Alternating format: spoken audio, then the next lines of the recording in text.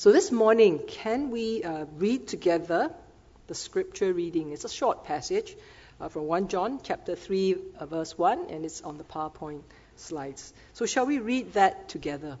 Behold, how great is the love the Father has lavished on us, that we should be called children of God. And that is what we are. The reason the world does not know us is that it did not know Him. Let's commit the rest of this time to the Lord in prayer.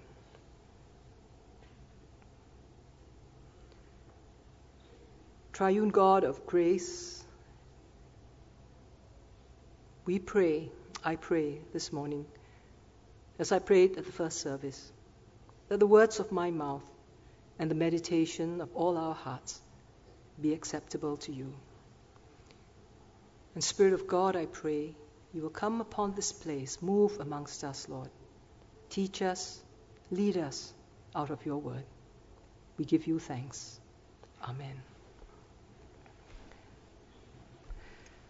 When my nephew was 8 years old, my mother, who was fetching him home from school one day, happened to meet up with one of her longtime friends who knows our family. This friend of my mother, and she took one look at my nephew and said, without missing a beat, "Oh, this is KP's son. He looks just like his father."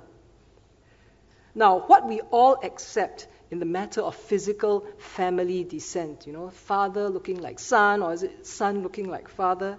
John now applies in terms of our spiritual relationship with our Heavenly Father. In this realm, equally, likeness is the proof of relationship.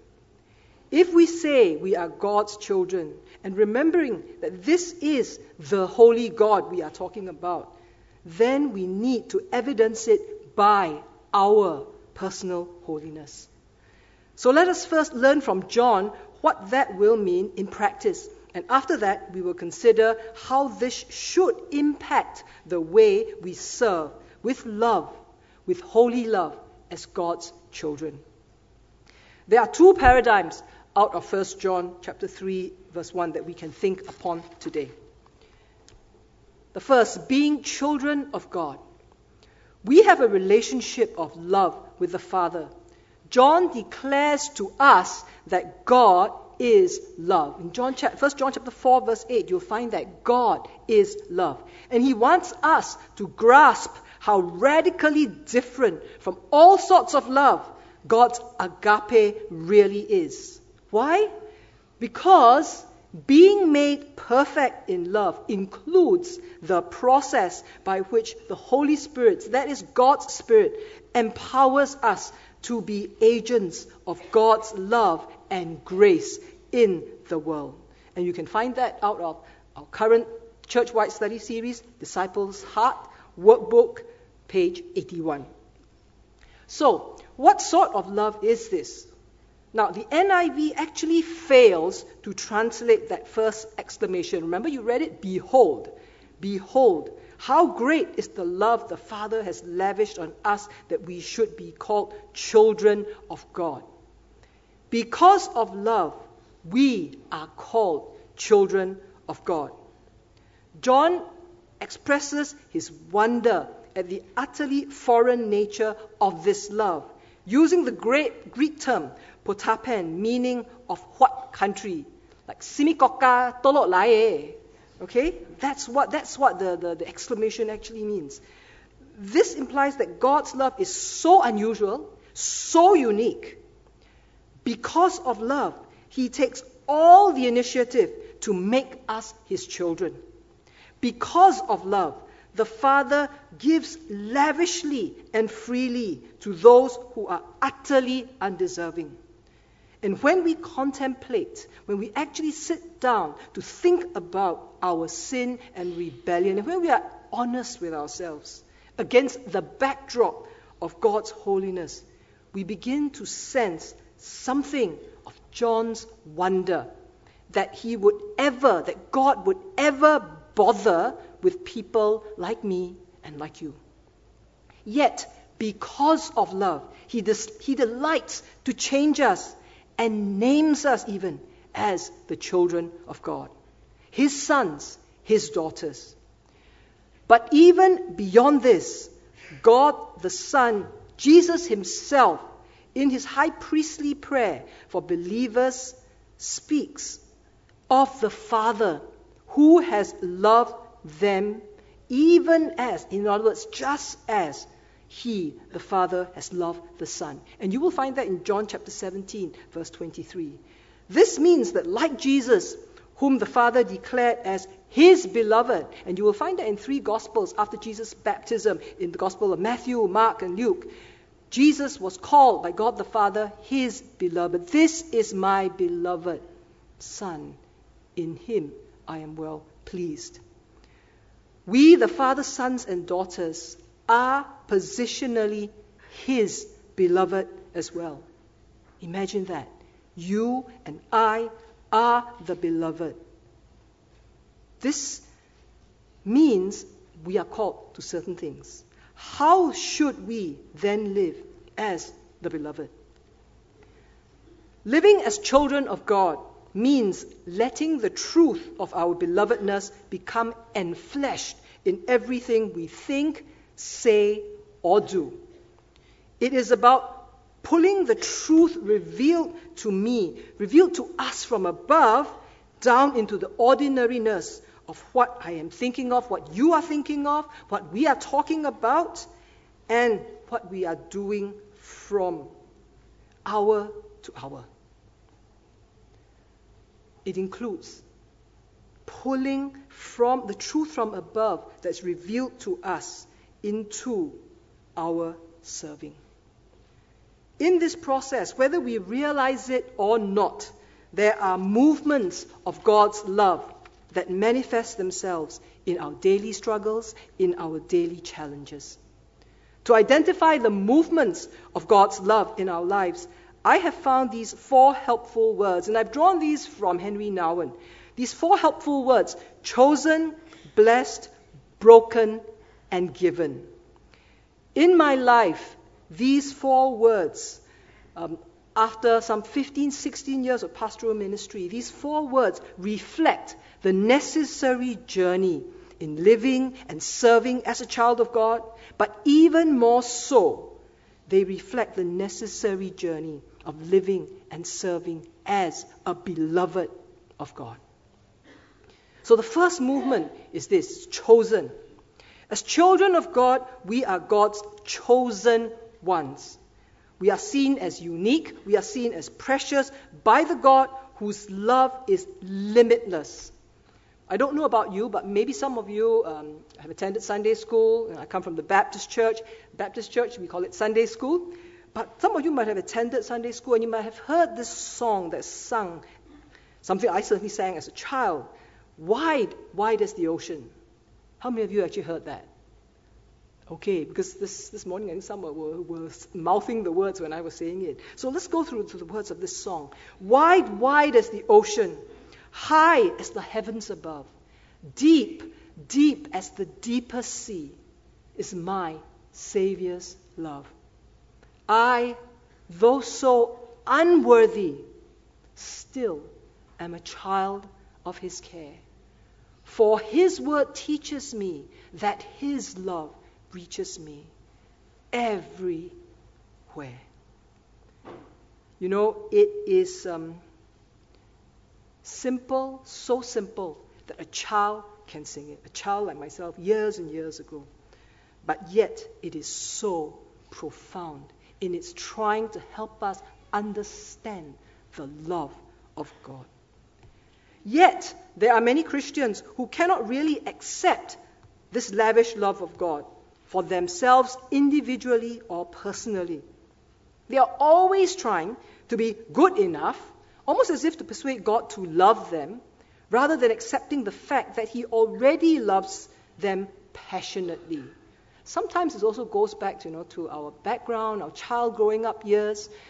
Sometimes our parents don't mean to communicate that, but we come back with our school report card. Isn't that great? And the parents get upset, and then mom or dad doesn't talk to us for the rest of the night. It's almost as if love is withheld, and we have to earn that love, right? But the fact of the matter is, God already loves each one of us, loves you, loves us passionately. So, for some of these Christians who don't understand that, they embark on a ceaseless treadmill of Christian activity, thinking they must do enough or they must serve enough to pass with God. If you do enough, maybe you get a C grade or a B grade, and if you do a lot more and serve a lot more, maybe you get an A. God will then bless them or love them more if they do more. Let me say this today categorically. There is nothing we can do to make the Father love us more. Let me repeat that in slow motion. There is nothing we can do to make the Father love us more. It is given. The Father's love is given.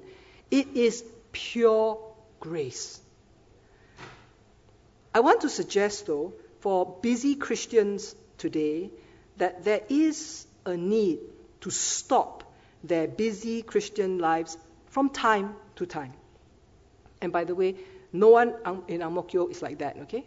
But we do, if we are busy Christians, we need from time to time to push that stop button, to assess honestly how much of our activity is really an expression of love for the Lord who loves us, and how much actually comes from being driven along by a desire maybe to impress others, to outdo someone else, to be seen to be better than someone else.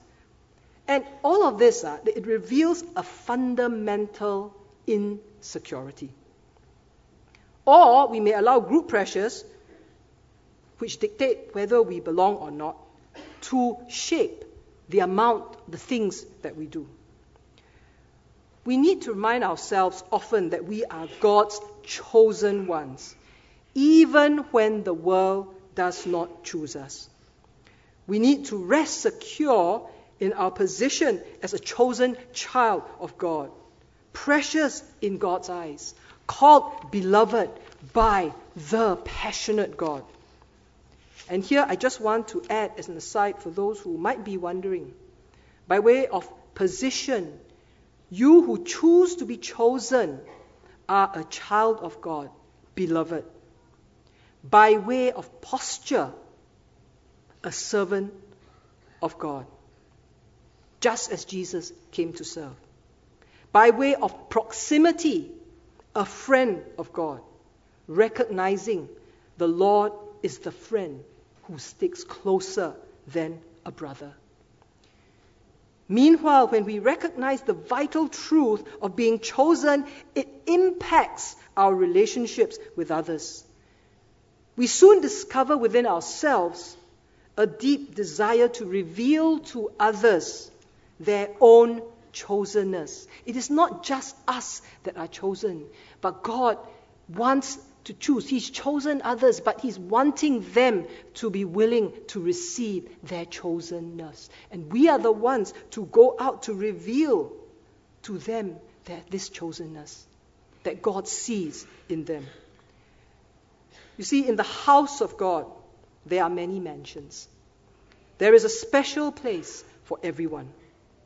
As we deeply trust that we are precious in God's eyes, we come to recognize the preciousness of others and also their unique places in God's heart. The second movement in living or serving as a beloved of God is that we are blessed. In Latin, to bless is benedicere. The word benediction that is used in many churches means speaking, which is dicto, or well, which is bene, or saying good things to someone. To give someone a blessing is to affirm a person's belovedness. The world may try to motivate or actually negatively motivate us through fear, anxiety, or manipulate through some sense of insecurity, to play up, in other words, our insecurities. But it's at times like this that to live spiritually in this world, to live spiritually in this secular world, is to remember that we are already blessed in God. And really, we have nothing to prove, nothing to lose, and nothing to hide. We don't need to be kiasu, even in our Christian life, living and ministry and service. We don't need to be kiasu. Live like children blessed by God. Like children blessed by parents, we can in turn bless others as blessed people ourselves. It is through prayer in solitude and silence, and there's no way of getting around it. It is in prayer in solitude and silence, and the cultivation of presence that the still small voice with a capital V can be heard through the ear of faith, the ears of our heart.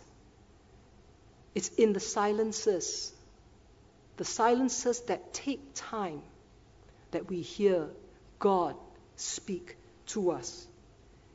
And it is the movement of God's Spirit that is gentle, soft, and hidden that makes us attentive to how blessed we are. In those silences, and I know it's difficult when we feel that, what we're going through, the pain we're going through, the losses that we're suffering, we don't feel very beloved, neither do we feel very blessed. It's times like this, in the silences, in the solitude, if we sit long enough with God, we wait on Him, we hear, and are able, in those quiet moments, to actually discern how blessed we are, up to and including in the midst of difficult circumstances, to count our blessings, to name them one by one. It also gives us in those times, the silences, it gives us those time in the cultivating of presence, gives us that power, that it enables us to be attentive to others and to bless them. The third movement in living and serving as a beloved is about being broken. Now, I think nobody likes to hear that word. The world is a broken world. I think earlier on, the prayers, I think the corporate prayer was really how broken this world is, how in pain this world is in.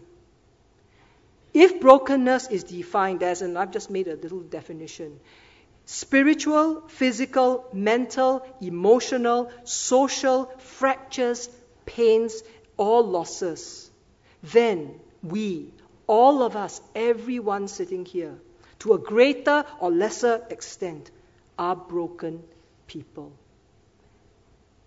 It's hard to believe that as beloved children of God, God allows us to be broken. But beloved, as children of God we cannot escape being broken.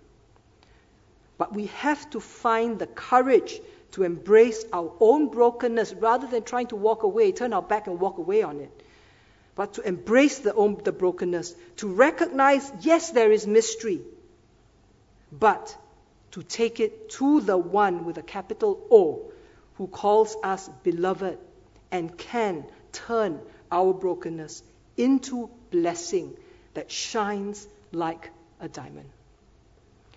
In Leonard Bernstein's musical written in memory of John F. Kennedy, who was assassinated in 1963, the thought of brokenness put under blessing was enacted.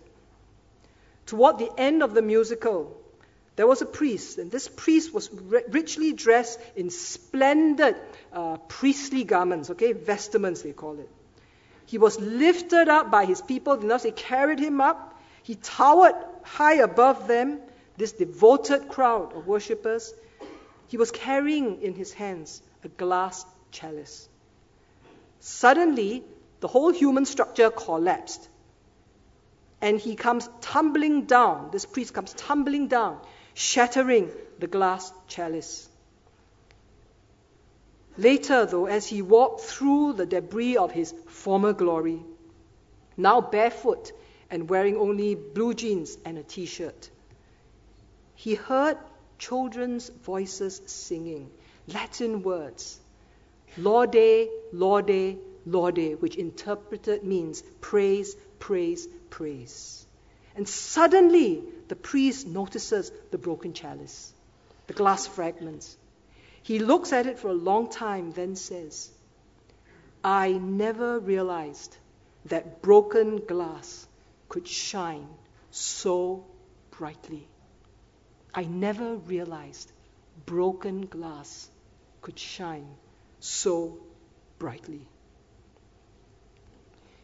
Herein lies the implication of our brokenness in our relationship with others and in our service to them. We are chosen, blessed, broken, to be given. We are chosen, blessed, and broken not simply for our own sakes, but for others, for the sake of others as well. Our brokenness opens us, God's beloved, to a deeper way of sharing of our lives and offering hope to each other. Now, one suggests that the real question to be asked is not what can we offer to each other, but rather who can we be for each other.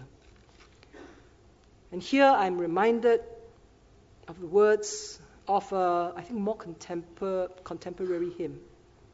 Some of you may know it, but it goes like this. As bread that is broken, use our lives. As wine that is poured out, a willing sacrifice. Empower us, Father, to share the love of Christ as bread that is broken. Lord, use our lives. We are broken for the sake of others. There is mystery in that. There's sometimes pain, and we can't understand even something like that. But that is when we can bring it to the one who can understand and who helps us through that journey. As we come to a close, I want to say, though, that there are many things that need to be done in the church, many areas that call for us to serve. It's not just in Ang Mo Kio, it's in churches across the nations. But the question that must be asked is, what is the fundamental priority? What is the fundamental priority of the church? Some may say it's evangelism. Some say it's worship. Some say it's disciple making. Others declare that it must be prayer and the word. Brothers and sisters, please can I appeal to you today, once and for all. The priority of the church is evangelism. The priority of the church is worship. The priority of the church is disciple making. The priority of the church is prayer. The priority of the church is the word, etc., etc. You can add on to it. But the fundamental priority of the church is Christ-likeness. The rest that I've just listed are the means. Romans chapter 8, verse 29 states that God has predestined his people to be conformed to the image of his Son. That is, to become like Jesus. 2 Corinthians chapter 3, verse 18 reads, and we all with unveiled faces are being changed into his likeness, from one degree of glory to another. Some translations say from glory to glory. We are being changed into his likeness from glory to glory. 1 John chapter 3 verse 2 declares, Beloved, We are God's children now, and it does not yet appear what we shall be, but we know that when He appears, we will be like Him. That is a promise. In the companion reader of our current church-wide study, The Disciple's Heart, Reverend James Harnish speaks of a passionate God who is deeply concerned by the brokenness in the world and calls for faithful disciples to live in faithful obedience to Christ whilst being responsible citizens of the community and the nation of which we are a part. Now you're going to find in the workbook that over the several days that we are supposed to read through, he talks about how one person can make a difference. He talks about the life of Martin Luther King Jr., how he spoke up. All of these things talk to us and speak to us and call out to us about being faithfully obedient to Christ, yet being responsible citizens of the community and the nation. Yet, it is at the end of the chapter that he nails it. The obsession, he says, to be more and more like Jesus. May our service be anchored in this clarion call to be like Jesus. As children of God, as God's beloved, may we serve like Jesus, the beloved of God, because of love, chosen, blessed, broken, and given. Jesus modeled the way with his life. He was chosen of God, blessed, broken, and given. And he calls us to, in our service, to go and do likewise. Let us close in prayer.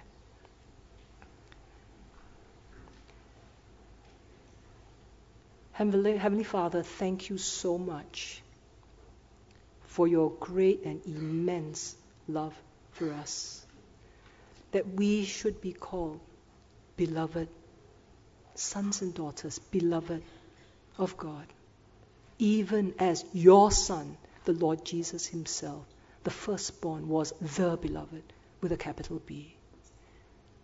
Father, I pray for all of us here today, myself included. Lord, you will give us the grace to live like and as the beloved of God. Not because we have anything to prove, not because we want to show off, not because we want to gain something, but Lord, we serve because of love. That we are recognized in ourselves, we are chosen, blessed, broken, and to be given, as your Son was, to the world around us. Give us your grace and your strength. We ask all these things in the blessed name of your dear Son, who loved us and gave himself for us. Amen.